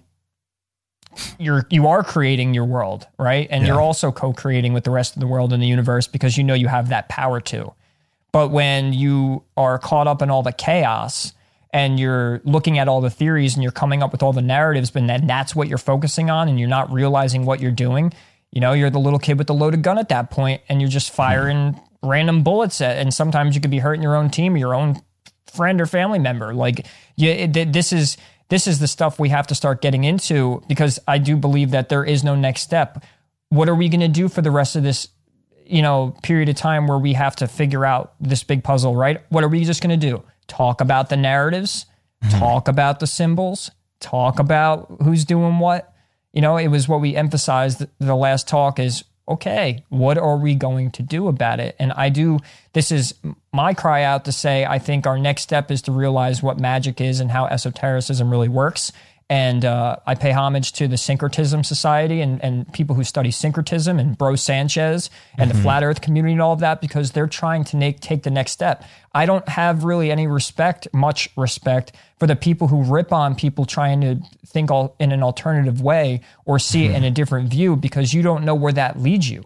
You don't know, even if you're seeing something in the wrong way, you don't know if that led you to the course correction that actually gets you on the path, regardless of what you believe now. So to step outside of our dogmatic beliefs and thinking that we're right or we know it, where we can know a lot and we know many things, and we can point out this conspiracy, we can point out these elitists, and we can point out all the things on the main stage, and like we'll do with 9/11 tonight. We'll point out all the things that point to, oh my God, these guys are really doing this, and this is actually happening. But one more thing though, on that personal basis of that first principle, like especially the contradictory part is, you just said before about changing our own world. Well, one of the ways that we contradict ourselves and we use chaos magic on ourselves is we're constantly influencing our world with our words. It's that whole thing. Well, I want a peaceful, loving life and this and that, but you're also constantly saying, oh, I want to kill myself. Oh, I fucking hate my life. Oh, you know what I mean? Like, those have an effect. I'm not saying you got to be a complete Mormon and stuff about everything, but think about the self-talk of what's happening there. Think about the psychology between that, and therefore, you're kind of creating this type of this generative thing in your own life by the certain words you use, because words create worlds. Right, and I'm glad you said that too, because I know that immediately you have those over-rationale type of people that are like, well, if I said I killed myself and I didn't kill myself, well, why didn't I kill myself? Or if I said something and it didn't manifest, well, no, to me, it's like, did you really believe you were going to kill yourself? Or did you really believe that thing that you had said, like, oh, fuck all this, I'm fucking quitting this job today, and then you don't? Well, it's like, well, if I said I was going to, then why didn't it manifest? It's like, well, no, there's a momentum factor, right? Like, there's a reason why things don't manifest themselves immediately in this realm, because if they did, there'd be some fucking crazy shit going on, because we all know through the 60,000 plus thoughts we think a day, we think of some weird fucking shit. I don't care. Anybody out there, you think some weird fucking shit every day. I don't care who you are and what you do, how normal you are on the surface. Where the mind goes and where it wants to go sometimes is fucked up. And we can all agree on that. All right. So, I mean, some of us might be more fucked up than others, I'm sure. But I'm positive that monkey mind that we all have tends to go in weird ass directions. And if we were to manifest things immediately, most people are like, I wish I could just have it right now, or I wish I could just manifest and all that. No, you don't. No, you don't. You don't wish that at all. You are manifesting this displeasing and unhappy type of mentality that no matter what, you have to live with that. So you are manifesting something. Well, you aren't physically manifesting killing yourself or whatever and stuff, but constantly, I hate my life. This sucks. There's a vibration to that. Yeah, exactly. Like you're therefore are just keeping yourself like you don't. Am I always in a bad mood? Well, maybe it's your self-talk too. That's the chaos spell that you're putting on yourself there. Yeah. Yeah. And I think when people hear the word chaos too, I mean, first of all, for all the conspiracy heads out there, what's that phrase that the Masonries live by? What's their favorite phrase? Order out of chaos. Duh. So they're regaining or they're gaining the order that they want to manifest and want to instill on humanity out of the chaos. I mean, the fact that when I discovered chaos magic, it was one of the most obvious things, right? It's like, oh, order out of chaos magic. Order out of getting people to manifest what we want them to manifest because we know the principles of not just the magic, but just how the universe works. Why has the CIA and the government been paying millions and millions of dollars for over 60 years on discovering how the world works? How it's like that CIA document. Oh, the Earth or the world is a holographic. We live in a holographic universe. And then you have Hitler chasing after all the occult knowledge and raiding Tibet and all that other stuff too. He was after something because it was power. This is power. Yeah.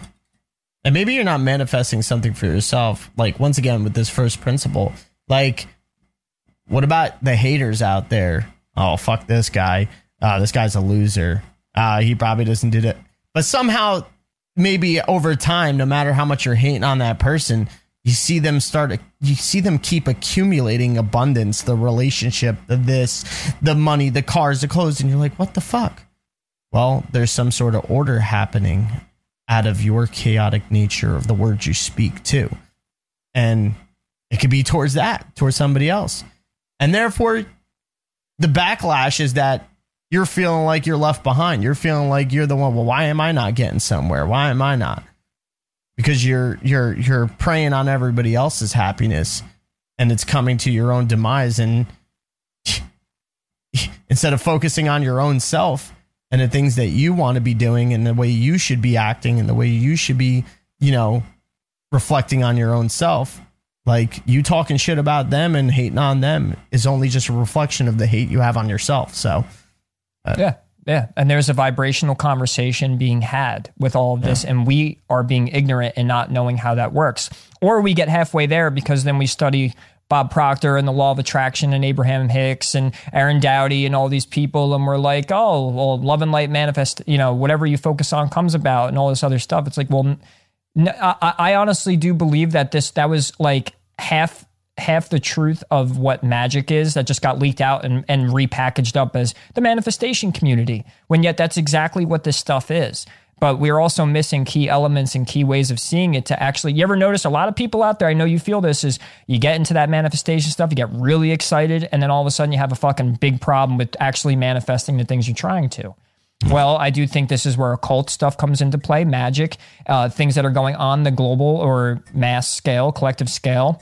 And then also the astrological influences. So we're not aware of the energetic effects or broadcasts that are coming from many different sources. And getting into something like magic and occult is actually giving you the access points of how other energies are affecting you, and then how you could actually communicate back and affect where, you have, like, even with that witchery bullshit, which I'm not a fan of, where like they do like these certain banishing spells, and they do, certain types of I'll just stick with the spells and all that. They do certain things, and you think, oh, fucking witches, fucking bullshit, stupid, whatever, this and that. It's like, well, maybe the dressing up with the dumb hat and the whatever, if you think that's stupid, the black cat, and they have to do they got to be all, and I'm not trying to rip on them, but it's just, to me, it's like, you could point out I have big lips and a big nose and say I'm fucking a stupid know-it-all Sagittarius rising. Go ahead. But I think the witch shit's bullshit. It's tomfoolery. Like it's more, no, you know why? It's not because I actually care about that. It becomes like the superficiality of it. Like it's just all about that at that point. And then do you know what that looks like to the rest of the people that maybe like could utilize? It blinds the truth. It just keeps putting the veil over and stuff. with a really stupid black hat. Yeah. But the conclusion of that, we'll leave the conclusion of that first one is don't just constantly get used to getting off by only inserting the tip. Right. Because you know what that's going to lead to. Yeah. Yeah. No, go balls deep. That's right.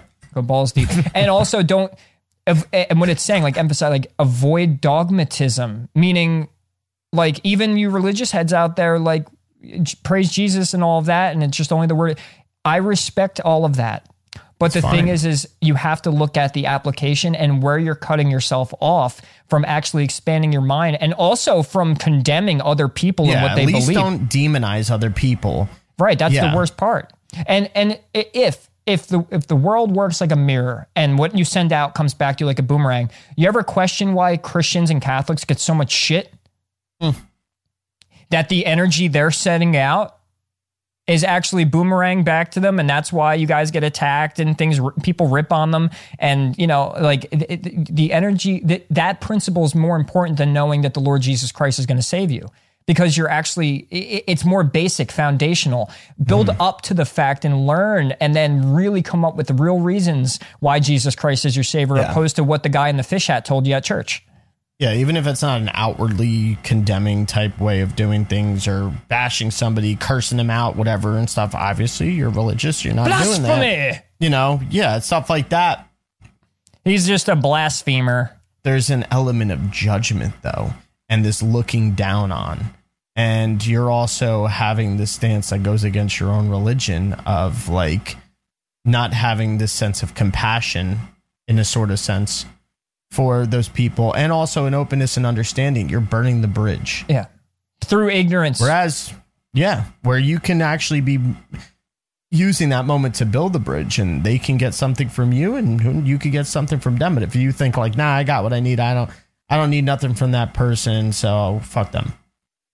Well said. And I do think then if someone were to ask me, well, what's my belief set? It's like, well, no, that's the point of this. Like, it's just, it ends up sounding like left-hand path stuff, but it's you are the power. You know, Jesus even said in the Bible that, don't you know that ye are all gods, and that whatever I could do, you could do better. Now, I don't think it's safe to say that you could go, I'm a god in a sense of like, I'm the God, like the almighty overarching God, because you don't know what the implications of that. But we are the children, as Christianity says, of God. So that means we are created in his image, and we are creators just like he or she or Israel is. You know, the he, she, or like genderless God, right? Just like the all-arching power and source of this world. So yeah, it's and by the way, just not to rip on Christians and Catholics, guess who else does it?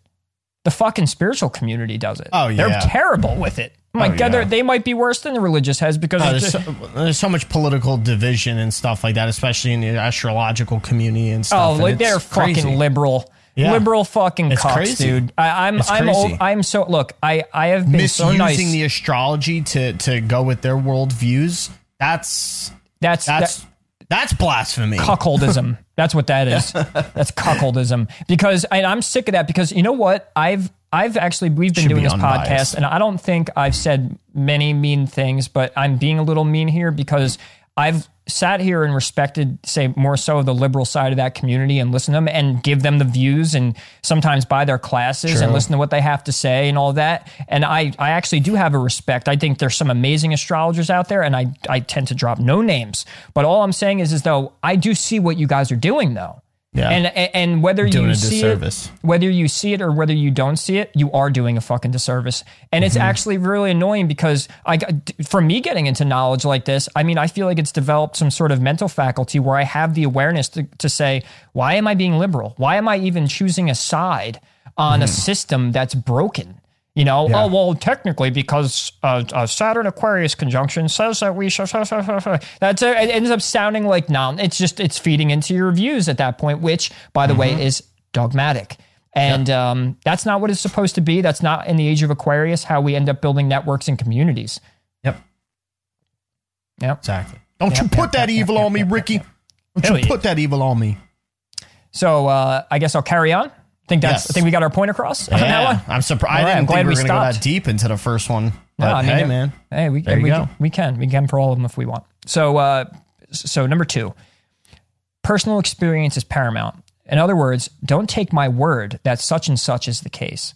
Check it out for yourself.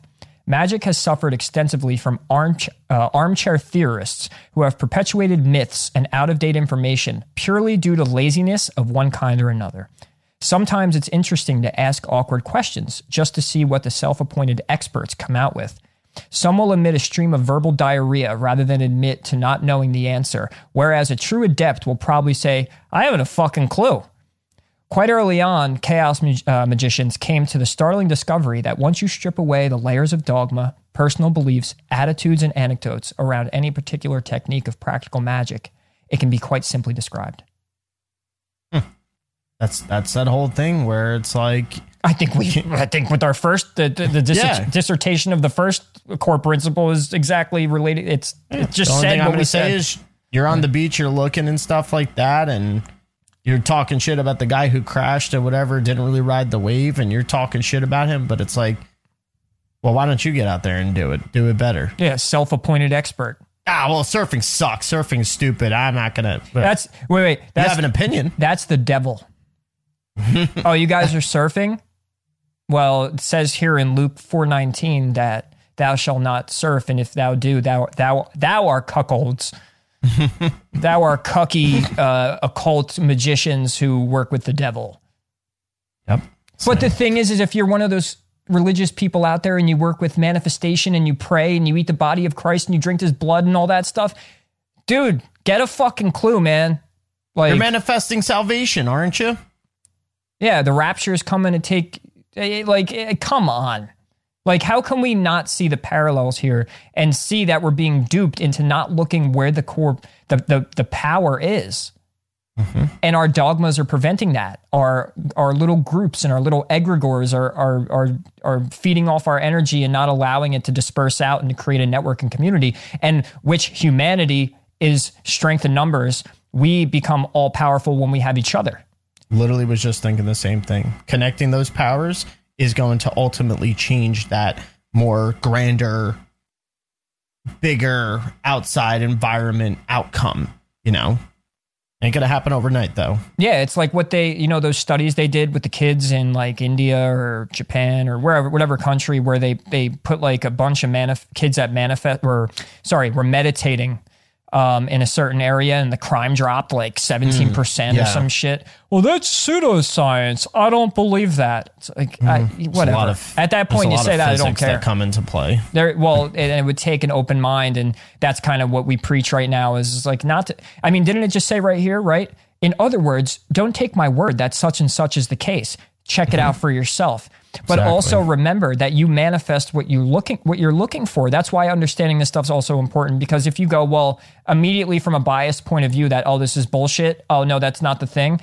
If you don't approach it from that unbiased manner of like, look, I'm just going to look for truth and I'm going to be completely emotional, or emotionless about it, or at least be detached from what I think the outcome is just for this suspended period of time. So then I could see both sides and weigh them out. Then you're actually checking it out for yourself. If you're just going in there to prove your point, then at that point, it's just contradictory and nonsensical. Awesome. Next. Core principle number 3 is technical excellence. One of the early misconceptions about chaos magic was that it gave practitioners carte blanche to do whatever they liked and so become sloppy or worse, soggy in their attitudes to self-assessment, analysis, etc. Not so. The chaos approach has always advocated rigorous self-assessment and analysis, emphasized practice at what techniques you're experimenting with until you get the results that you desire. Learning to do magic requires that you develop a set of skills and abilities, and if you're going to get involved in all of this weird stuff, why not do it to the best of your ability? That's it. That's that whole thing of don't just think that you're at the end of the road of where you need to be. And I learned it all. I got it. I know everything and stuff, Yeah, practice doesn't, I don't like that. Practice doesn't create perfect. Practice creates improvement. And that's what needs to be done. Or from the mind of a Virgo midheaven, perfect practice makes perfect. But that's facetious, and I think I like yours better. Perfect improvement. Yeah, exactly.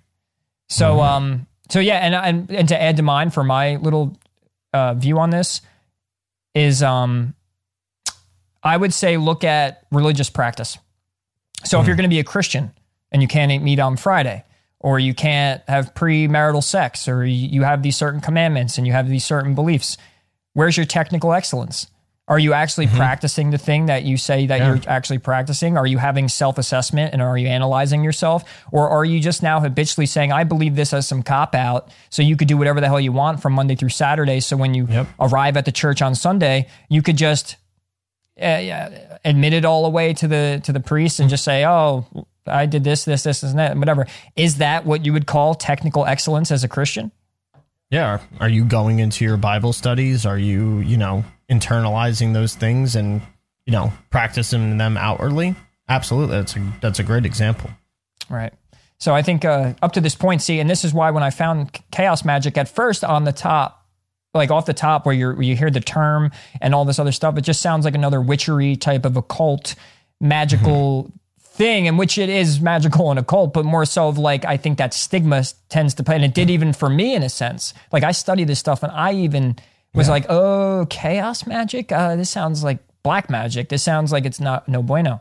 But when you actually approach something with an open mind and give it a chance, and the trigger really came from a medium.com article about Donald Trump supposedly using chaos magic, was, by the way, a very liberal-esque article, but it actually opened up the door for me to see, oh, this is what is termed chaos magic and how it works. Oh, so very literally that person was breaking the first principle. No, what? Yeah, breaking the first principle of the whole chaos magic thing with their article. It was very contradictory. So yeah. Let's carry on, Gio. You take the next three. Yeah. But anybody reading this or listening to this, like, it doesn't matter who you are, what you believe in, like everybody should be able to get something from this. But principle number... and before you go, I do have to urinate myself. So just read and give your thoughts, and I'm sure I will catch back up. You got it. All right. So, principle number 4, deconditioning. The chaos paradigm proposes that one of the primary tasks of the aspiring magician is to thoroughly decondition himself from the mesh of beliefs, attitudes, and fictions about self, society, and the world. Our ego is a fiction of stable selfhood which maintains itself by perpetuating the distinction of what I am not, what I like, what I don't like, beliefs about one's politics, religion, gender preferences, degree of free will, race, subculture, etc. All help maintain a stable sense of self, while the little ways in which we pull against this very sense of self, stability allows us to feel as though we are unique individuals. Using deconditioning exercises, we start to widen the cracks in our consensual reality, which hopefully enables us to become less attached to our beliefs and ego fictions, and thus able to discard or modify them when appropriate. It was literally just what we were saying about it.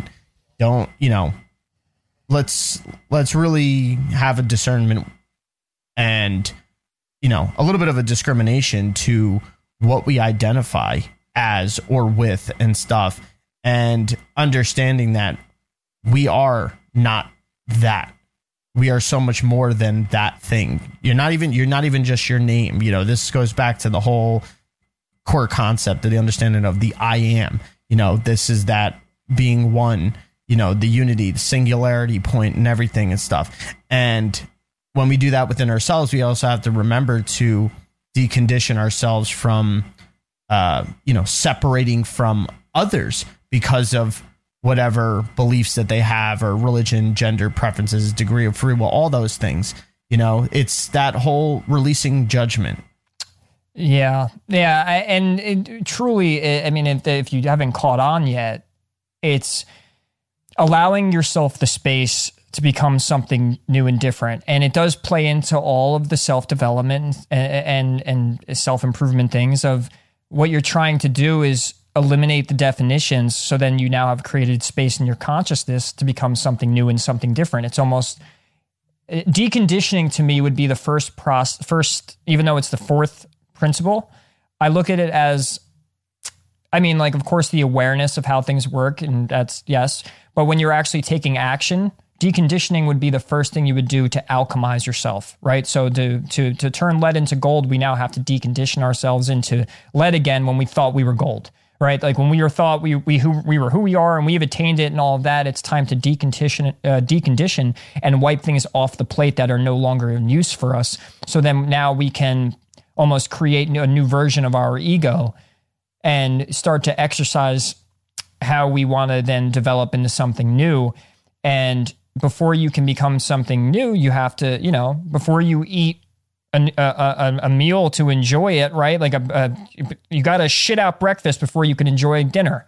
Like that's kind of a real gross and nonsensical way of putting it, but true, in a sense true, because what all you're trying to do is turn yourself into something brand new and bring yourself to a new light. But it's going to take removing your politics and your religions and your race and all of that other stuff. And if you hold on to those things, you are still conditioned to the past. You are still conditioned to be into the old self. And you're also really easily led like cattle into whatever it is someone else. Like when animals, by the way, can be controlled because they can be predicted. And when you're conditioned, you are predictable. And when you are predictable, you are led to wherever the shepherd wants to bring you.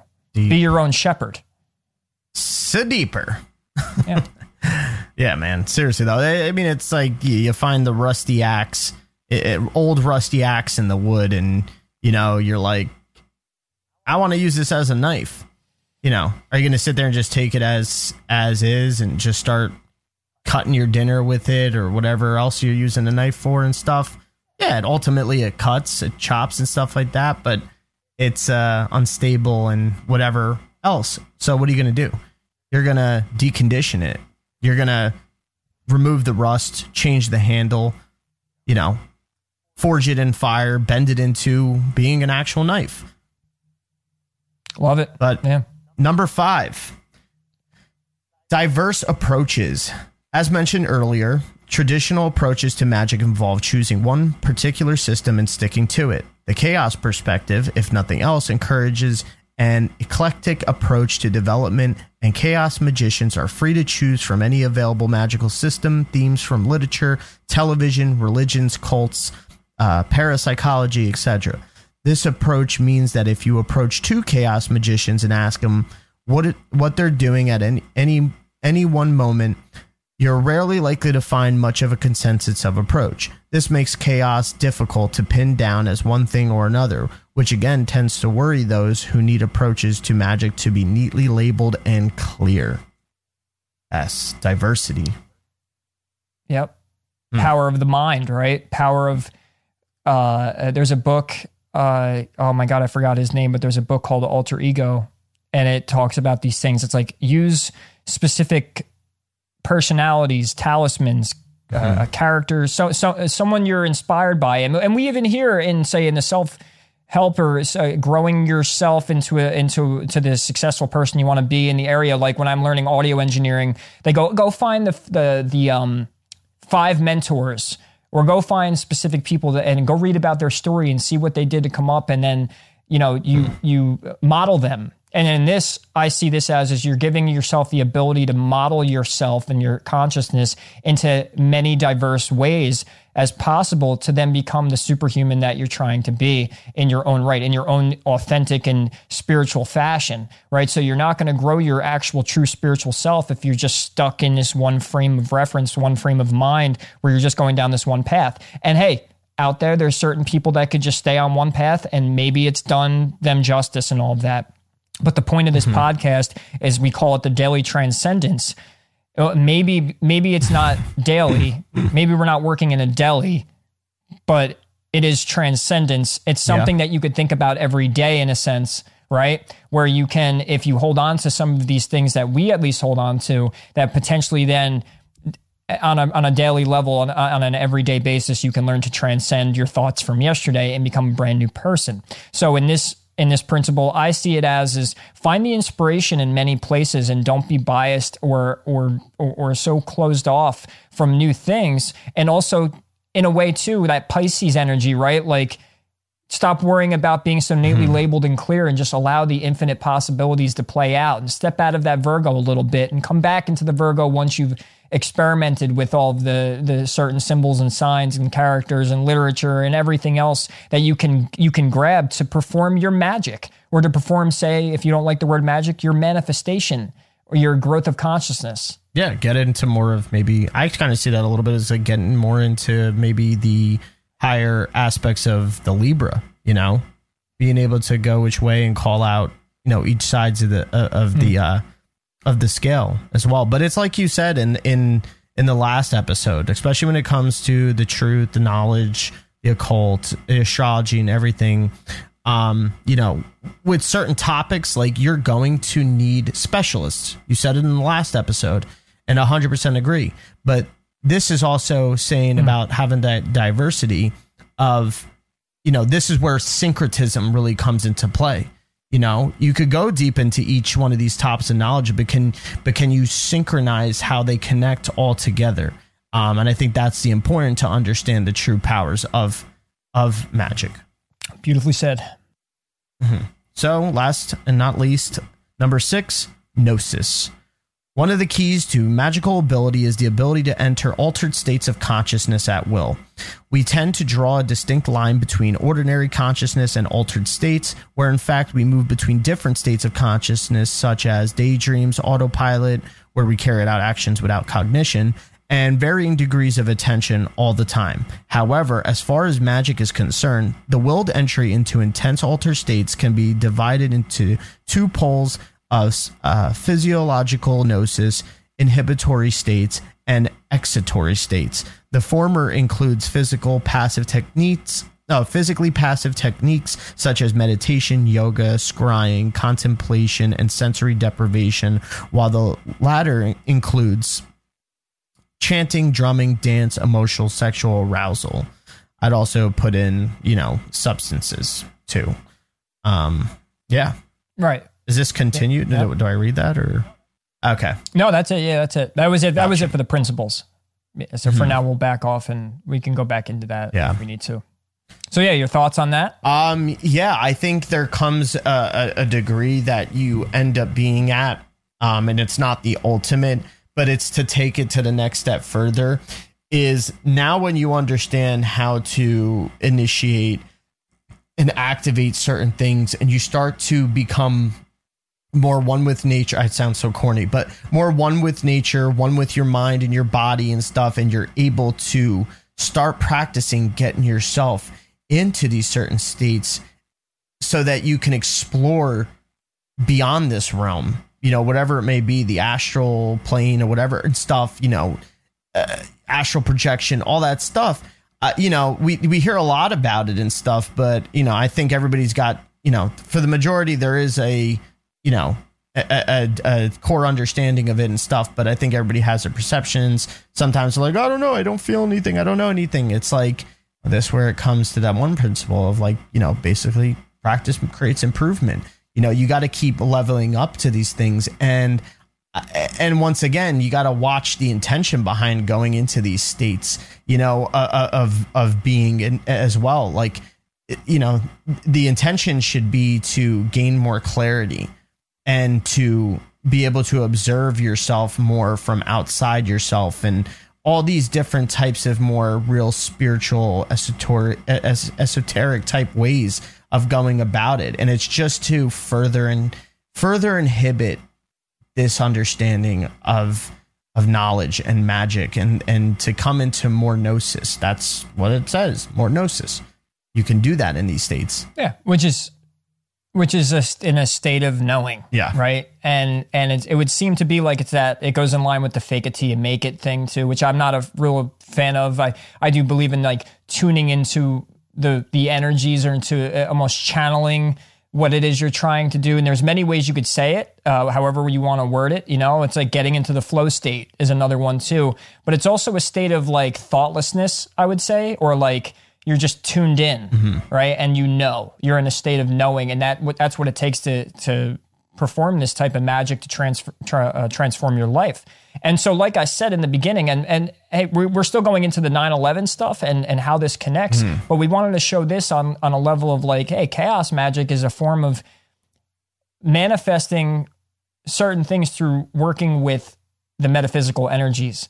And there's certain laws and things that you have to follow. But in this case, it's like the law is there is no law, or the law is that you create over those core principles. You have this freedom to create what certain things mean for you. So then if that's the case, if you need to be a Buddhist today because you need to be calm and centered and in Zen-like, you could practice Buddhism and then take those core principles and become that and be in the gnosis of being a Buddhist and being an Atman or something like that, right? So the form of this magic has a variety, but it's also the fact that once the core principles are set in stone in a specific, say, group of people, then something called an egregore it begins to create itself, right? So when you have one person believing these ideals, it passes those ideals on to many other people and they start believing it. There's this momentum factor and this group energy consciousness that tends to feed into that, I guess, box and set of ideals. And with that, the magic starts to work even stronger. So now you can maybe kind of see where I'm going. So if we take the 7-Eleven job application, we have September 11th, and what went down on that day, and we start picking apart all the pieces of what potentially could have been symbolism. And the fact that it played out on this stage where it seems like there's too many coincidences, and more so there's synchronicities of a planned and very creepily enforced magical ritual. But you have to go into the details and see for yourself and be open-minded and say, was this a mass ritual not only to impart certain things on the country and other countries and a government power grab, but was it also this extra-dimensional magical ritual that impacted the way our reality is actually structured and the way it's actually manifesting and how weird the world has gotten since 2001 and so on. And we could say, like I said, I hear all the arguments already. Oh, well, the astrology and its fate and its destiny and it's the stars impacting us and all of that. And then, oh no, that shit, that's not real. It's the conspiracy theories and it's the Freemasons and it's the Illuminati and the Jesuits and they're using this knowledge against us and all of that. But it's only them. Where if we're going to go look at some evidence here and we're going to talk about 9/11, considering it's coming up, and we're going to see it from a few other different perspectives, including the ones that are popular or not so popular, and see where we can go with it and discuss it. And we'd love to hear your thoughts on it. So if you're watching this on YouTube, leave some comments and tell us what you think, because we're open to it. We're just almost like clearing the slate and considering all of these different modalities now part of the investigation. And if something is metaphysically being done and more on a spiritual level, and how many times I've heard people say it's a spiritual war that we're in right now, then we have to look at the spiritual things, and this includes this topic and this subject. Yeah, definitely. And if you're at this point, hit that like button, like just straight up help the algorithm get it out, because honestly, even looking on YouTube, I don't see many approaches to this understanding. There's a lot of the debunking of the conspiracies, like, how that algorithm's working with the censorship nowadays and all that stuff. So, a way to go about that too, and then to help, kind of push back against it is, liking this video, like videos like it. But like I said, there's not many saying a lot of the things of what we're saying. Yes, in different contexts, but, it's either one way or the other. It's not making that bridge like that we've been saying that we're trying to do. But yeah, I thought something was funny earlier when we were talking about, even understanding magic. I was thinking about the word like, mag, we obviously have the magi and all that stuff. It's this, type of powerful type thing, the mag. But also if you look at why is it ICK? Well, anything ick is like a deriving from or an extraction from. Like, you think about it, it's like, or it could be used almost as debilitation. So you could see how it could go either way. You could be extracting the information, and because all the icks words are the, you got ick, sick, suck. It's all this derivative, and then also it comes from icum, a Latin word icum, and that also is related to icus in Latin, and it's the occurring in some original case and later used freely. It's the, it's also the suffix is the belonging to, derived from, or pertaining to. So you can see how it already there. I just thought it was interesting how, if you look deeper into it, if you kind of use the etymology of things, like how even just the word itself shows the ability of how it can be used either way. But yeah, let's get into, that was just a little side note, fun fact. Let's get into addressing a lot of these notations of that day, the occurrences, what have been considered as conspiracies, all these connections to a dark cabal. And let's try to understand it now, how we have spoken about it when it comes to chaos magic, and, where this mentality or consciousness comes from for these things to even happen.